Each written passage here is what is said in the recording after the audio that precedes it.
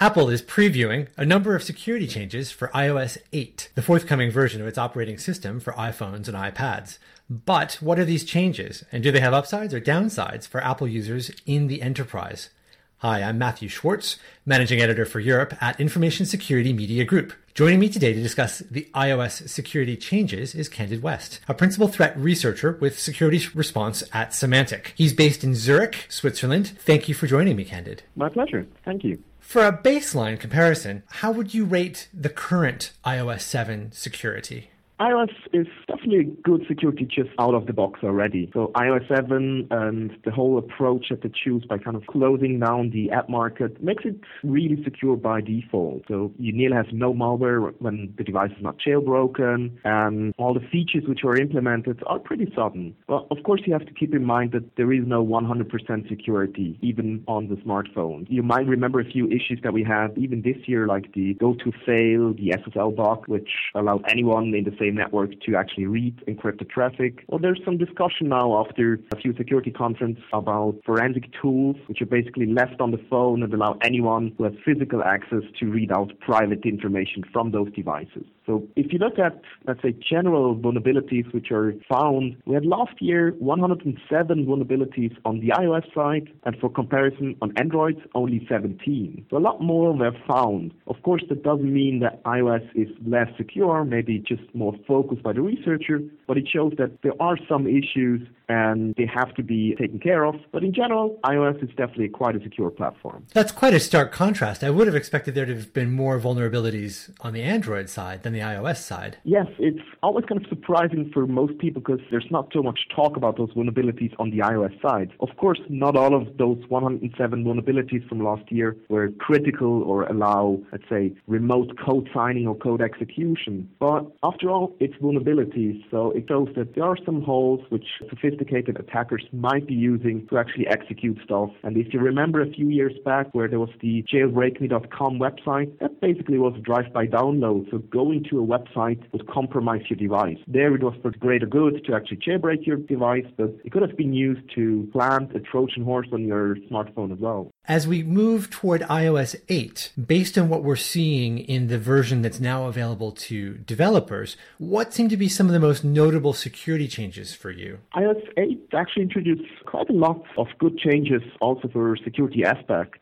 One of the most notable is probably that apps can now use kind of extensions to talk with each other. They're kind of breaking out the sandbox approach that every app cannot talk to anything else than the operating system. But now through a iOS broker, they can actually exchange some information. And that will definitely help because that makes it easier for other apps to actually interact with each other without giving full permission to all the data. Previously, would apps have been able to communicate at all, or is this going to enable some new kinds of functionality? This feature will definitely enable new functionality because in the past there was no real way to communicate other than using a cloud service, so transmitting everything into the internet and having secondary app then connect and get the information from there. But we all know users don't really like if all your data is stored and traded online unencryptedly on a cloud account. So we think it's definitely a right approach which makes hopefully a few new interesting applications spawn up. What are some of the other changes that users can expect? Touch ID is definitely also an interesting new feature. Well, it has been there for more than a year already, but only for system applications. So Touch ID, that's the fingerprint authentication method, which a lot of people are using to unlock their iPhone without typing in a passcode. And this feature will now be available in iOS 8 for other third-party applications as well. So you can actually use that to authenticate yourself against your online banking application, which obviously makes it a lot more secure because that means you can use a very secure password which is stored on the keychain on the coprocessor, so definitely secured on the smartphone, and just have your fingerprint authenticating you against this application and then unlocking those features. So we hope as soon as many applications are using it or developers are implementing it, that we see the better use of strong authentication with other applications, and that's definitely a greater win for everyone. That's a really interesting point. So previously, if I was working with my online bank using an iPhone, say, I would have authenticated using a relatively simple password. But because I can now store a longer password in the keychain and use my fingerprint to unlock it, that means access to my bank account will be restricted to that more complex and thus hopefully secure password, right? Absolutely. I mean, we all know that typing in a very long and complex password on a smartphone is kind of tedious. So nobody's really using 16-digit passwords with upper and lower case and special characters. Most use simple ones because they're faster and simpler to type in. But now with the Touch ID and actually the application extensions, you can have even a password safe. There's already some implementations on the beta version that you just have the online banking application request passwords from your password safe. You authenticate yourself with the fingerprint and it will already get the password automatically. So you don't even have to copy paste a password from a password safe that you're using on the same device and then kind of switch to the other application again to paste it in. It would just be by one mere fingerprint scan to actually authenticate you securely. And that's definitely a plus and a win. It sounds like it's a much more usable approach to working with complex passwords in a smartphone factor. Absolutely. And we all know that if something gets easier to use, more people will use it because then they don't really have to bother with copying passwords or remembering typing in strong passwords. So we think people will go for the simple solution, and here the simple solution is actually the more secure version as well.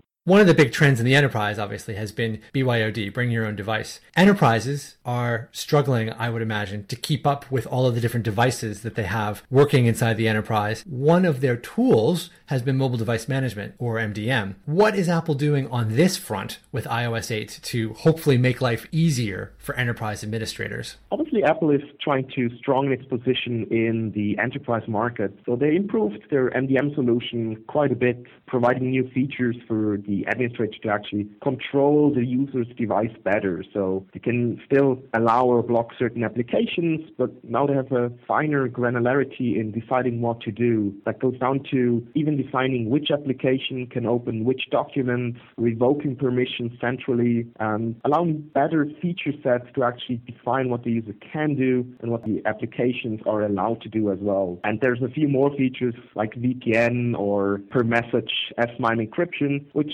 actually could be useful for a few enterprises because allowing them to better utilize those devices and making, again, as we said, easier and simpler for the user to use it, and therefore probably more acceptable to actually allow those changes to happen. I guess there's a trade-off there. If they're going to try to lock down the security, they have to make sure that the device remains highly functional. It's always a trade-off with bring your own devices on how much restriction the enterprise or the company can apply to those devices, because most people, they still want to have their games, they still want to have their own applications, so either they have to be in their own virtual sandbox, so they cannot destroy any of the corporate data. But if you lock it down completely, I agree, most people will probably refrain from using it because they still want to have their personality reflected on their smartphone. Do you know if the VPN feature is all or nothing, or if it can be applied on a per app basis? So far, it looks like the always-on VPN feature can actually be applied to specific applications, which would make sense because otherwise you would have to ensure that no other app can piggyback on that VPN tunnel back into the company, which obviously would be pretty dangerous. Also, they have to make sure that the VPN is not draining down your battery if you have a constant connection in the background. So they made some improvements there, and I think it's a very good approach as well, because in the end, if the user does not have to manually reconnect every time they want to connect to a specific internal application or intranet website, it makes it a lot easier and usable for the end user, and therefore probably allow for more stronger security to be used as well. So it's like a background VPN on demand feature by the looks of it. Exactly. At the moment, it looks like it can be defined and configured to be used with specific applications, and then on demand, it will spin up and actually use the tunnel to securely communicate back to the enterprise. We were speaking about BYOD. Possibly eclipsing that on the hype front is the Internet of Things.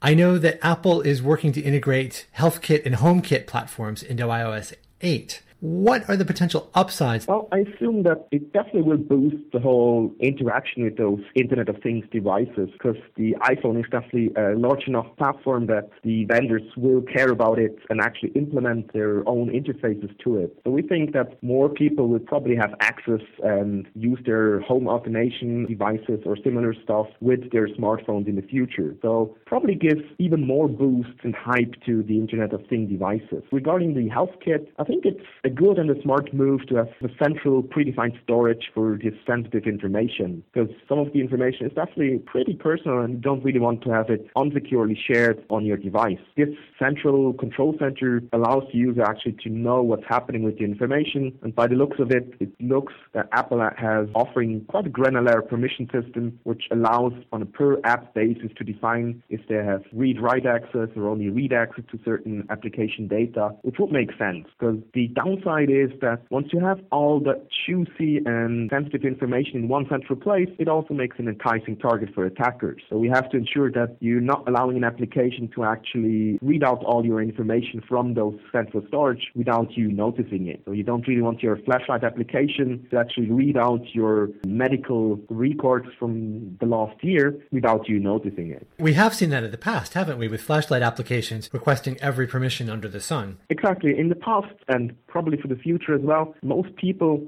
while installing applications, they don't really read the user agreement and the privacy policies. They usually just click on next, next, next, because they want to install this application, like the flashlight application. If they would read it, they probably would have seen that the application is asking for too much permission or actually is accessing information that they should not have. But there are a few things which can be done to actually limit that. There's a few features in iOS 8, including for the Health Kit, which should hopefully limit this permission nightmare. It definitely brings more security. Also, in regards to the HomeKit, which is the central place for controlling all your home automation and other Internet of Things devices, which means you can control your smart TV, probably your light, your lamps and everything, or even open up your door with your smartphone, which sounds pretty amazing and interesting, but obviously means that you have to secure those access credentials as well. And what happens if you lose your phone, if someone else can then switch on or off your lamps or even open up your windows? That's probably not something you want to have. But again, it looks like